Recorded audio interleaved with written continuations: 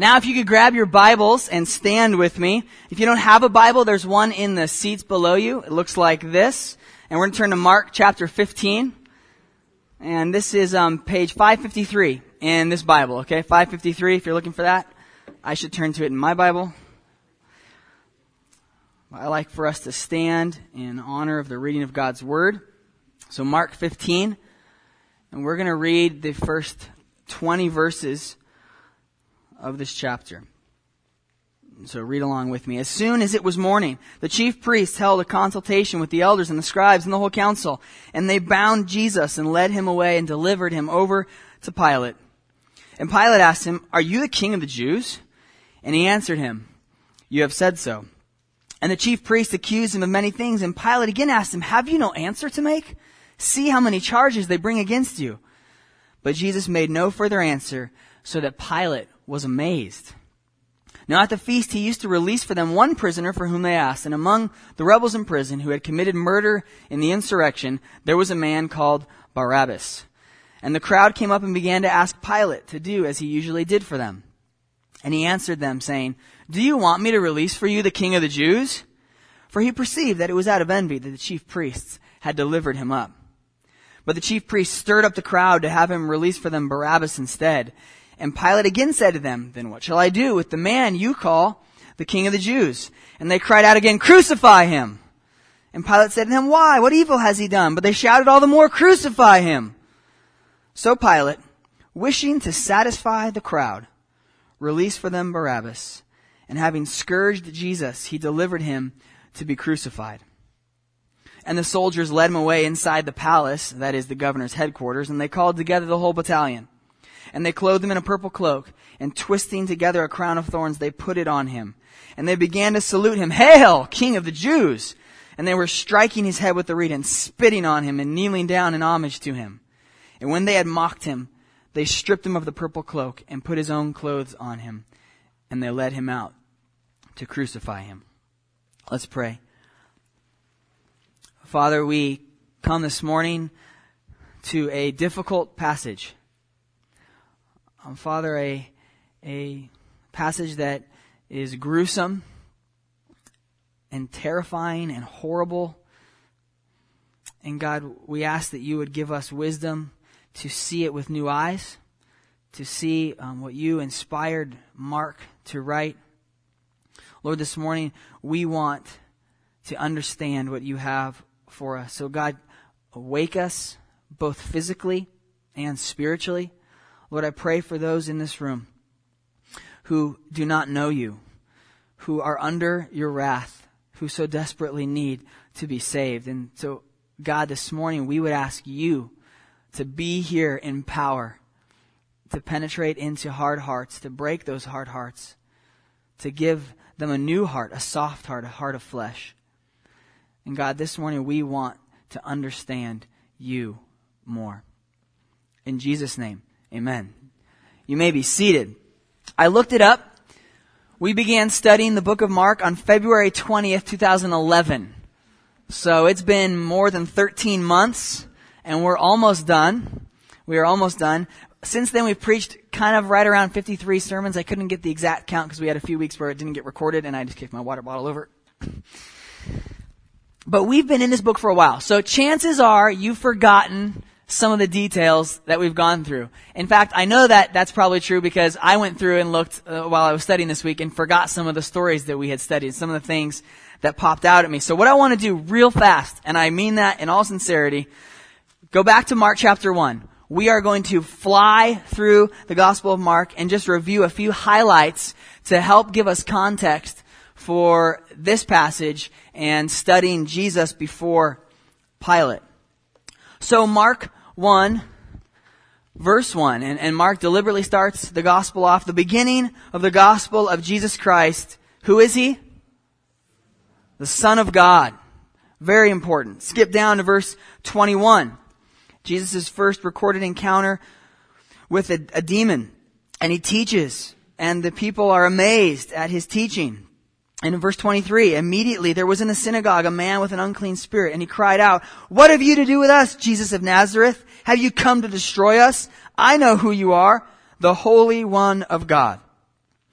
Jesus casts out the demon, and the people in the synagogue are all amazed, verse 27, so that they questioned among themselves, saying, "What is this? A new teaching with authority. He commands even the unclean spirits, and they obey him." We move on to chapter 2, and as Jesus continues his ministry, we see him healing people, casting out demons, performing miracles. And we see this man who's let through the roof by his friends. He's paralyzed. He can't get around on his own. And Jesus looks at this man and says, "Son, your sins are forgiven." And the religious leaders are taken aback. They're shocked. And they say in their hearts in verse 7 of chapter 2, "Why does this man speak like that? He is blaspheming.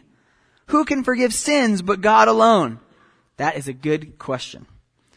And immediately Jesus, perceiving in his spirit that they thus questioned within themselves, said to them, "Why do you question these things in your hearts? Which is easier, to say to the paralytic, 'Your sins are forgiven,' or to say, 'Rise, take up your bed and walk'? But that you may know that the Son of Man has authority on earth to forgive sins," he said to the paralytic, "I say to you, rise, pick up your bed, and go home." And he rose, and, our favorite word in Mark, immediately picked up his bed and went out before them, also that they were all amazed and glorified God, saying, "We never saw anything like this." Go down to chapter 3, verse 11. On the Sea of Galilee, there's a storm. The waves are beginning to break out. And we see, this is the wrong portion, I'm sorry. Verse 11 of chapter 3, unclean spirits again begin to see him, these demon-possessed people, and the spirits begin to talk through these men and women. And they fall down before Jesus and they cry out, "You are the Son of God." The Son of God. In the next part, in verse 13, Jesus chooses how many apostles? 12, which matches exactly the tribes of the nation of Israel. And Jesus, in one sense, is making a new Israel. He's doing what Israel failed to do. And so he gathers these followers around him. And we see him doing these things in great power. In chapter 4, look at verse 41 as we continue to move. This is what I meant. This is the end of the storm. Jesus wakes up in the boat in the middle of the storm, speaks a word, and the storm stops. And the 12 that are in the boat with him are filled with great fear and say to one another, "Who then is this, that even the wind and the sea obey him?" Who is this man? Move on to chapter 5. A young daughter has died. And this ruler of the synagogue has come to Jesus saying, "Help my daughter." Jesus goes into the room. He tells her, "Little girl, I say to you, arise." And immediately the girl got up and began walking. And they were immediately overcome with amazement. Jesus doing these amazing things. Chapter 6. Out in the desert, out in the wilderness, there's a crowd of at least 5,000 people who are so hungry spiritually to hear the word of God, they've forgotten to eat. And Jesus provides from a little boy's lunch a potluck for every single person that is there, so much so that there is room left over. And he reminds the people of another time that the children of Israel were in the wilderness, needing food. And God provides it from heaven. And Jesus indeed does the same. Move on in chapter 6. Again, there's another storm on the Sea of Galilee, and the disciples are rowing furiously in their boats. And someone comes out to them, walking on the water. Walking on the water. And the disciples recognize him and say, "About time, Jesus." No, that's not what they said. Look at verse 49. But when they saw him walking on the sea, they thought it was a ghost and cried out, for they all saw him and were terrified. But immediately he spoke to them and said, "Take heart, it is I, do not be afraid." And he got into the boat with them, and the wind ceased. What an amazing person we see here in Jesus. Chapter 8, he does it again. Feeds 4,000 in the middle of the wilderness, and there's 7 baskets left over. As we get towards the end of chapter 8, in verse 27, we have one of the pivotal points in the book of Mark. You'll remember that Jesus takes his disciples far up north into Caesarea Philippi, which, by the way, if you come with us to Israel in 2013, we're going to go there, and we'll read this passage on the site. And on the way, he asked his disciples, who do people say that I am? So this question keeps coming up. Who is this man? And they told him, well, people say John the Baptist, Elijah, one of the prophets. And he says, very important question that is true for us today as well. Who do you say that I am? And Peter answered, you are the Christ. He gets it, or so it seems. For in the next passage, Jesus begins to teach them that the Son of Man must suffer many things and be rejected by the elders and the chief priests and the scribes and be killed and after 3 days rise again. And he said this plainly. And Peter, who just made the great confession of Jesus as the Messiah of Israel, took him aside and began to rebuke him. Get behind me, Satan, Jesus says to him. That's not the nickname that Peter was hoping for in that situation. He liked the nickname Rock. But Jesus calls him Satan. Why? Because you are not setting your mind on the things of God, but on the things of man. And immediately begins to teach about taking up your cross. Taking up your cross. Later on, he begins his second foretelling of his suffering in chapter 9. Chapter 9, verse 31. He was teaching his disciples, saying to them, the Son of Man is going to be delivered into the hands of men, and they will kill him. And when he is killed, after 3 days, he will rise. But they did not understand the saying and were afraid to ask him. And if you remember, we began to talk about all the failures that the disciples make here in trying to understand the kingdom. James and John ask for seats at Jesus' right hand. That they do not understand what's going on. In another passage, they begin to argue about who's the greatest, missing the point that Jesus continually makes. In chapter 10, the summit of the book of Mark, Jesus is walking ahead of them towards Jerusalem. They're all amazed. Those who were following were afraid. And taking the 12 again, he began to tell them what was to happen, saying, see, we are going up to Jerusalem, and the Son of Man will be delivered over the chief priests and the scribes, and they will condemn him to death and deliver him over to the Gentiles. They will mock him and spit on him and flog him and kill him. And after 3 days, he will rise. In the very next chapter, as we began to study Passion Week a few months ago, Jesus comes in to the town of Jerusalem on a donkey. And the people are praising him, shouting from the Psalms, Hosanna, calling him the Son of David, waving palm branches, treating him like a king, like the Messiah.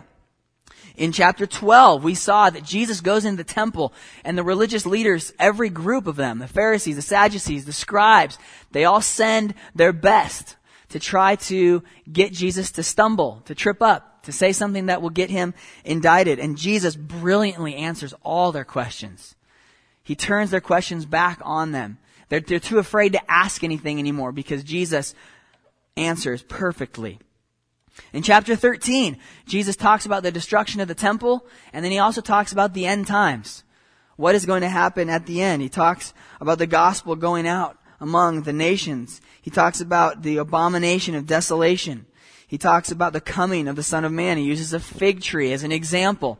And all these things have led us to chapter 14, where Jesus enters the city of Jerusalem and celebrates the Passover with his disciples. We've seen Judas leave as he's about to betray Jesus. We saw Jesus in the Garden of Gethsemane praying for hours to his Father. We see Jesus submitted to the Father's will. We saw last week Jesus before the Sanhedrin, the council of Jewish leaders. And that all has led us to chapter 15. And in chapter 15, we begin to see the final steps to the cross. So in your notes this morning, you'll notice just 3 points and blank space for you to write in, because I'm going to share a lot of material here in a very short amount of time. But that first point in your notes is the amazing silence of King Jesus. The amazing silence of King Jesus. And Mark gives us a very condensed version of what's going on here. So praise the Lord, we have 4 Gospels, because we can go to the other Gospels and fill in the blanks and see the fullness of what has gone on. And I provided that for you in your notes, kind of the phases of Jesus' trial. Not all of them are mentioned in the book of Mark. as we've studied the book of Mark, we've seen that he's concise, he's brief, he's moving on, he's the action writer of the gospel writers. And that moves us to verse 1. And so you'll remember that Peter has just denied Jesus. Okay? Jesus was before the Sanhedrin at an illegal gathering in the middle of the night. They tried to bring witnesses against Jesus. The witnesses couldn't agree. Jesus declares in no uncertain terms that he is the Christ, the Son of the Blessed, the Son of God. And now we see in verse 1 that as soon as it's morning, and for some of you that means 8:30. For some of you that means, it's almost noon. For these people, that meant Fred Johnson time. That's what this meant. That meant there's a tiny bit of light peeking over the horizon. It's time to get up. It's morning time. And that is what's going on here. This is early morning, the time of day you thought only came once a day, 4 o'clock in the morning. No, that happens twice, 4 p.m., 4 a.m., but most of us blessedly are asleep at that time. They meet together, and it seems like as the night has gone on that the religious leaders have trickled in. They're waking them up, they're bringing them in, hey, we've got Jesus, we finally got him, and everyone's making their way to the council. And as soon as it's morning, as soon as it's legal, they begin to consult. The chief priests take the lead, and the elders and the scribes and the whole council, and they bind Jesus. They tie him up, and they deliver him over to Pilate. Now, this matches exactly what we just read in chapter 10, right? Jesus said, they're going to deliver me to the Gentiles. Pilate is a Gentile. He is the Roman prefect. He's the governor of Judea. And they hand him over to Pilate. And just a few words on Pilate.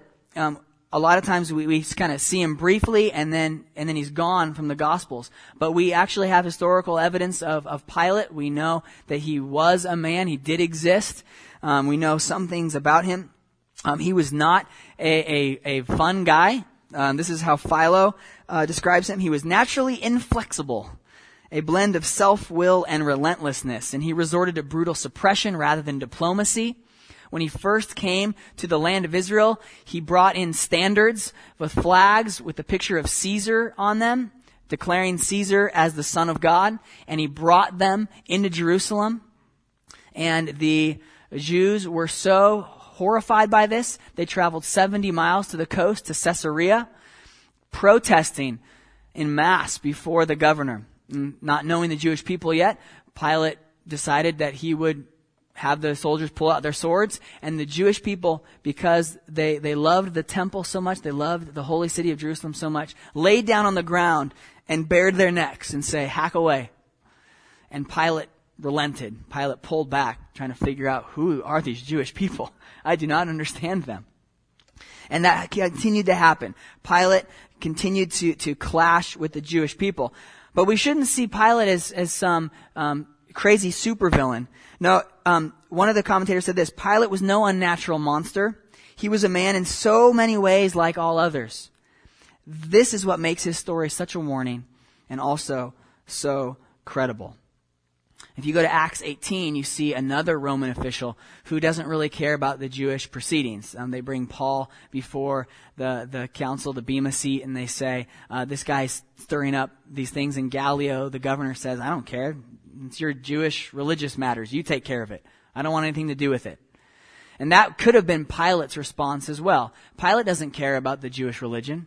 As long as everyone stays calm and composed and there's no uprisings, then let's let them practice what they'll practice.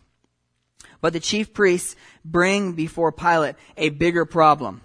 And they have conspired against him, and in their council they've come up with a Jewish problem. Jesus has committed blasphemy. He is a blasphemer.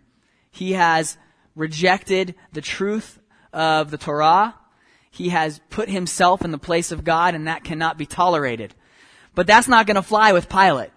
You take him to Pilate and say, this man's committed blasphemy, and he says, I don't care. And so we know from the other Gospels, specifically Luke, that they come before Pilate and they've changed the charges.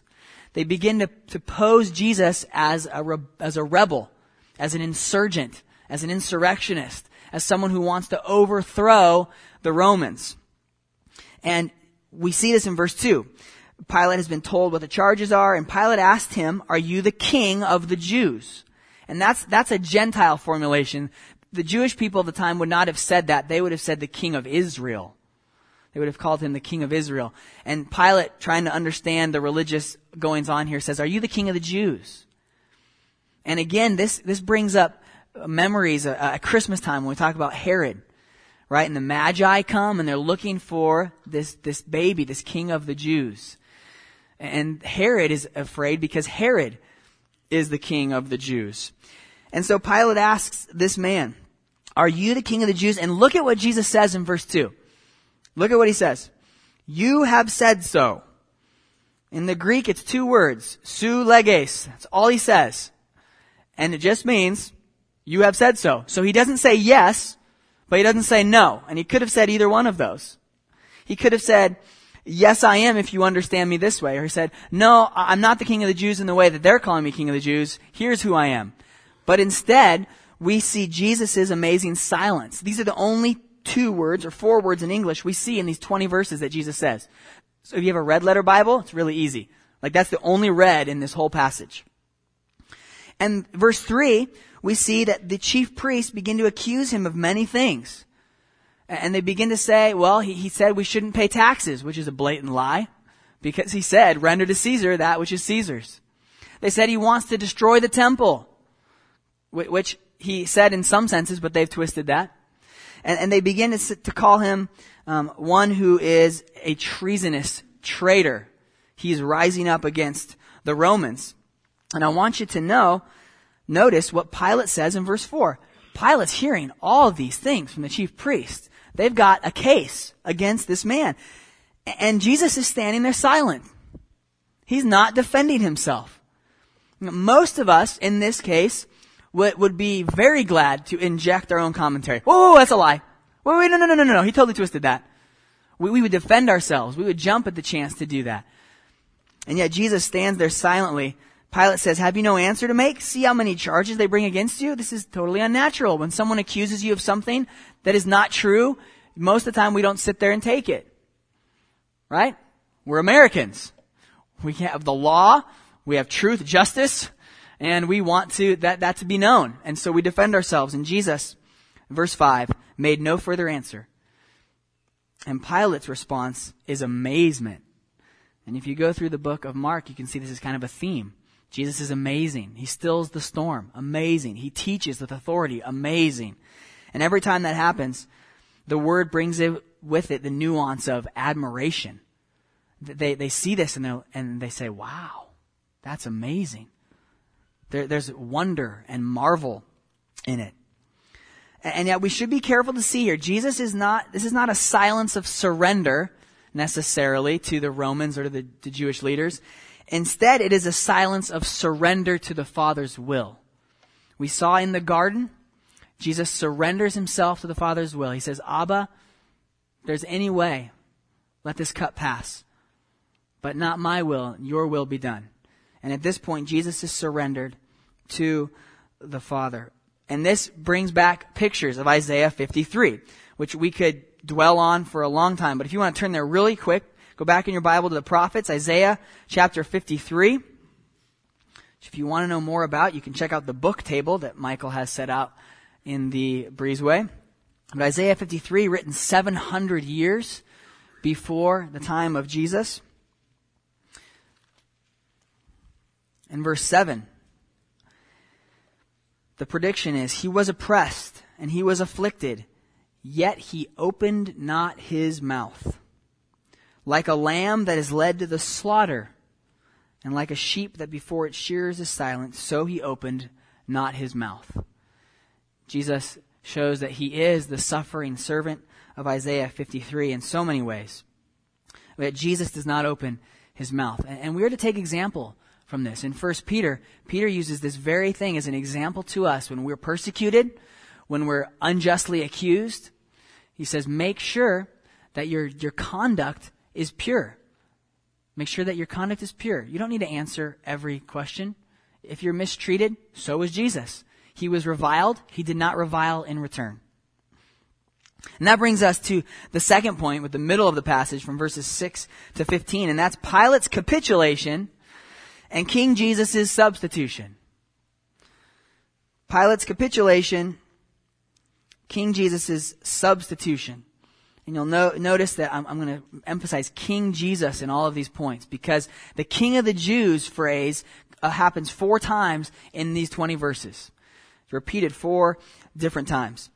And so in verse 6, we get some historical background here, that there was a tradition that at the Feast of Passover, when all the Jewish males needed to come to Jerusalem to celebrate God's deliverance in the Exodus out of Egypt, he brought his people, and many, many, many people in Jerusalem for Passover, and there was a tradition. Now, we don't have any record of this historically, but there's no reason to doubt this because it did happen in other places in the Roman Empire.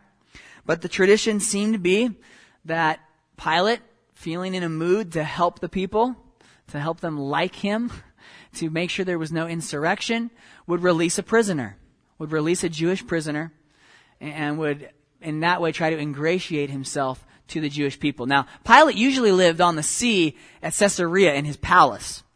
But when feasts happened, the governor, the prefect, needed to be in Jerusalem. He needed to be there with extra troops just in case an uprising occurred. And so Pilate is in Jerusalem. He is here like he is every year. And we see verse 7.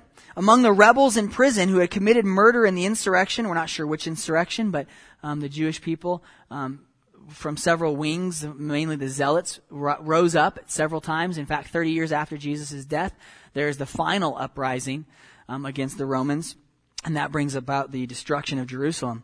But here we have a man who committed murder in the insurrection, and his name is Barabbas, which in Aramaic means son of a father.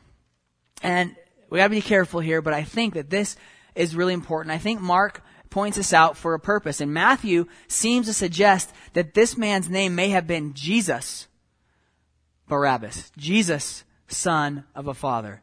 And so that may be why he makes sure that he clarifies when he's asking to release Jesus, the King of the Jews. And so there's a very good chance that both of these men are named Jesus. But the bigger point here is Barabbas. Barabbas. Keep that in mind, son of a father. In verse 8, the crowd came up and began to ask Pilate to do as he usually did for them. Verse 9, he answered them saying, "Do you want me to release for you the King of the Jews?" And Pilate is misreading the situation. He probably saw what happened on Sunday when Jesus rode into town and the crowds were out and the crowds were worshiping and singing and dancing. And he sees this crowd before him, and he seems to be pretty sure that he can just release this King of the Jews, this Jesus. And that will be the yearly tradition. And he gets a very good insight here in verse 10. For Pilate perceived that it was out of envy that the chief priests had delivered him up. So Pilate is no dummy. He can read from the situation what the chief priests are doing. They're envious of this Jesus fellow who's pulling away all of their followers. They've left the chief priests. They've left the traditional religious celebration, and they've come to follow Jesus, this upstart rabbi. And so, out of envy, they have delivered him. And so Pilate thinks he's reading the situation right, saying, okay, the chief priests brought Jesus here out of envy, but the crowds are here in support of Jesus. So I'll ask them if they want the King of the Jews. But verse 11, notice this. The chief priests stirred up the crowd. So the picture is there's a crowd waiting here in front of the palace where Pilate is, and the chief priests are drifting through the crowd or sending messengers in. And they're whispering, and they're starting rumors, and they're saying things that are untrue about what Jesus had done. And they're beginning to stir up the crowd. Remember, it's early in the morning. And these people, these Jewish people that are here have an interest in what's going on. And the chief priests are their leaders. The chief priests were made up of the current high priest and the previous high priests, the most powerful men in the Judaism of the time. And the chief priests are beginning to stir up the crowd. And they begin to whisper the name Barabbas. Barabbas. Have them bring out Barabbas. And then, verse 12, Pilate again says, "What shall I do with the man you call the King of the Jews?" And they cried out again, surprising to Pilate, "Crucify him." Now that is not a Jewish mode of execution. The preferred Jewish mode of execution was stoning. Sometimes some other modes, but particularly stoning. The act of crucifixion was abhorrent to Jewish people because in Deuteronomy it says anyone who's hung on a tree is cursed of God. And so it is very astonishing that these Jewish people would cry out for this Jewish man to be crucified. And they call out for his crucifixion. A very horrible mode of execution that the Romans had taken from other people groups and had perfected as a horrible way of execution. And we know that. How many of you are wearing a cross right now? A necklace or earrings? Some of you are wearing crosses? Yeah, that is insane. Now to us, it's cool, right? We have Celtic crosses. Those are really cool. Or that's a really cool design for that cross. But none of you are wearing a necklace with a syringe on it for a lethal injection. None of you are wearing a necklace with an electric chair or a gas chamber on it. And so to the people of the day, you would be insane to wear a cross. That's an instrument of cruel torture and death. And that is what this is. The Romans would execute people not in a room in front of witnesses. The Romans would execute people next to the highway. So imagine going down the 5 freeway and seeing people executed on the side. That would sober up your morning drive. To see men and sometimes women hanging on a cross, bloodied, screaming. And that is what they're asking Pilate to do to Jesus. I asked the Lord as I studied this week to help me not just become so centered that I would just, I've got to explain the text, but to feel the text, to feel what's going on, to use my imagination to kind of enter into what is going on here. And this is a horrible thing. This is a horrendous injustice. Verse 13, they cried out again, crucify him. And Pilate said to them, why?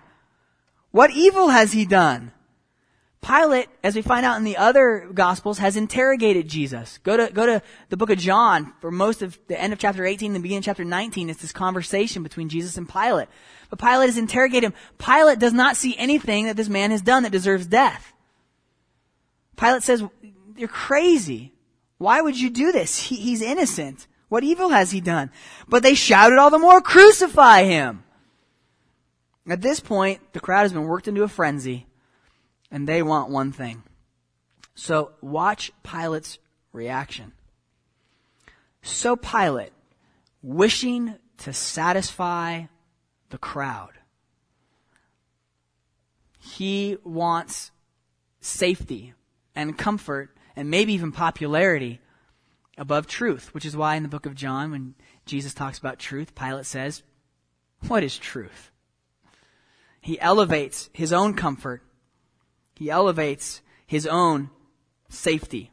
And he wishing to satisfy the crowd, what does he do? He releases for them Barabbas. And having scourged Jesus, he delivered him to be crucified. So watch this. Barabbas is in prison. Jesus is being accused. Pilate says, you got 2 options. Which guy do you want? I'll give him to you. Expecting them to take Jesus, the King of the Jews. Instead, the people cry out for Barabbas. They cry out for Barabbas. And so, in a sense, Jesus and Barabbas change places. Jesus is substituted for Barabbas. Jesus takes Barabbas's place. And I don't want to belabor this too much, but I think there is something going on here by talking about the son of a father and then talking about Jesus, the son of the Father. And we just saw in the last chapter Jesus crying out in the garden, Abba, Father. Jesus is our substitute. As we find out in the epistles, Jesus dies in our place for our sin. We were in darkness, and he took our place. We deserved the wrath of God poured out on us, and Jesus took our place instead. What a wonderful truth, and what a danger and a caution to notice here in the way that Pilate approaches life. He capitulates. He just totally gives in. The one who has the authority to crucify this man or not capitulates to the crowd. Well, we have to finish here, and the third point in your notes is the last 5 verses, 16 through 20, and it's the ironic mockery of King Jesus. The ironic mockery of King Jesus. And Mark is very clear here. He doesn't focus on the physical aspects here so much. He actually focuses more on the mockery, on the derision. And that's because the people that Mark was writing to were familiar with crucifixion. They were familiar with these things. We are not. And so I don't want to go into too much detail, but we need to understand what's going on here. And so at the very end of 15, Jesus was scourged or flogged. And this was a customary thing to be done before crucifixion. And let me read this for you. The prisoner was bound to a pillar or a post and beaten with a flagellum. This whip consisted of leather thongs plated with at times pieces of bone, lead, bronze, or with hooks, and was appropriately called at times a scorpion. There was no prescribed number of lashes. Now the Jews would do 40 lashes minus 1. They had a limit, a maximum number of lashes that a person was to be punished by. The Romans had no maximum. No maximum. Now the balls in the leather thongs would cause deep contusions on the flesh. In fact, it would be something like tenderizing meat. And the flesh, because of the hooks and the bones, was literally ripped into bloody ribbons, and significant blood loss that could occur, and oftentimes people would die from the flogging and the scourging before they even got to the cross. This is a gruesome, horrible thing. And it is what happened to Jesus, the King. And in verse 16, we begin to see the irony. So the soldiers lead him away. They take him inside the palace, inside the headquarters, and it seems that the Romans now have Jesus all to themselves, and they begin to mock. They put a purple cloak on him, which suggests royalty. They make a crown of thorns out of a plant in the area, and they put it on his head as a crown. And in other Gospels, we see they give him a fake scepter to hold, like he's the king. And remember now, Jesus has just been scourged, and he has had significant blood loss. He's been beaten already by the Jewish leaders. And now he's being hit in the head with a staff or a reed. And they begin to spit on him, and they begin to kneel down in homage, and they mock this King of the Jews. And the mockery is horrible. Jesus, already scourged, is now getting beaten on his head with a reed. And when they had mocked him, they stripped him of the purple cloak, put his own clothes on him, and led him out to crucify him. And so it behooves us to be disgusted, to be horrified, to not just go through the motions because we've heard this story so many times, but to imagine the pain and the suffering of Jesus, and to see the King, because we know the end of the story, the King being mocked as a fake king. And even the Romans, in their disbelief and in their utter sinfulness and darkness, actually say the truth.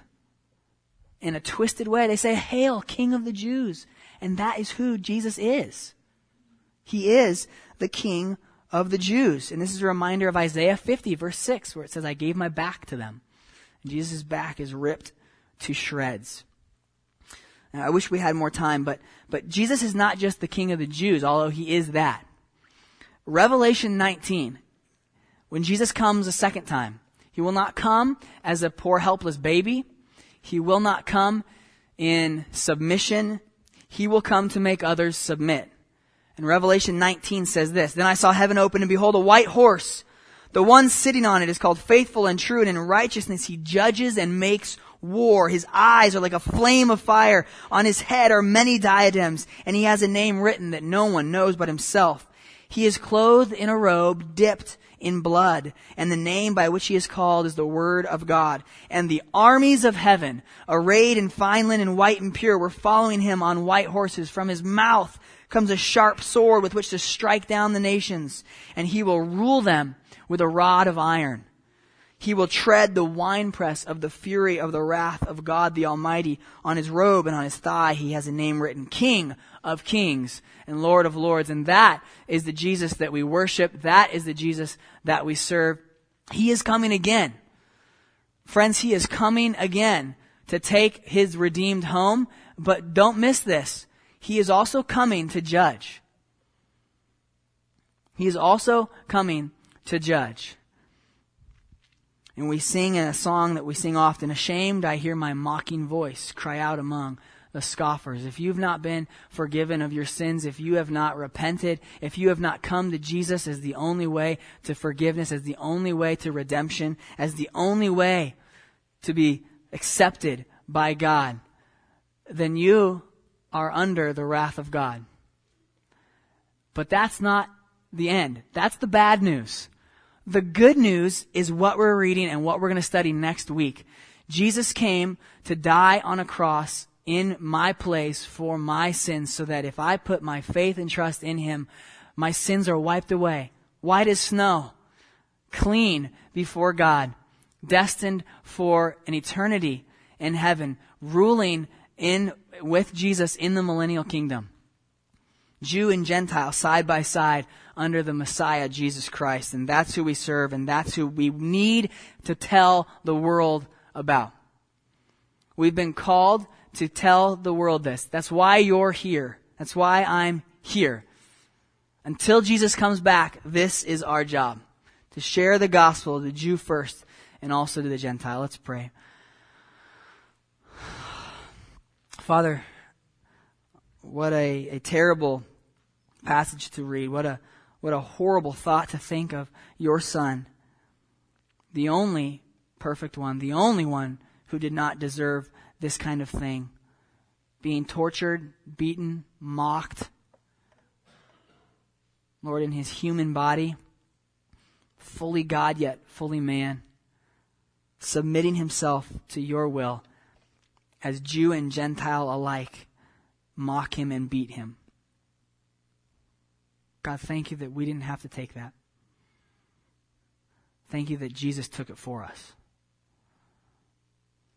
And God, may I not take that for granted. May that change the way I live my life.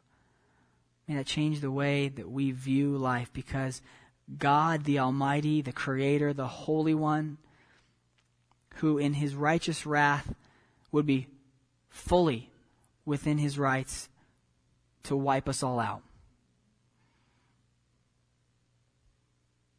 Father, in your mercy and in your free grace, you've chosen to save us for your purposes, so that we may be adopted as sons and daughters of the King. Lord, help us to tell that message to all those around us. Father, as we get ready to hear from Michael about Israel, Lord, would you help us to have ears to hear? And God, I pray for anyone this morning that has been convicted of their sin by the Holy Spirit. Would you work in them, and would you help them to seek out one of the leaders in this church, that they may come to grips with who Jesus really is, the King of Kings and Lord of Lords. Father, you're so good and so kind to us. Thank you for this morning. In Jesus' name, amen.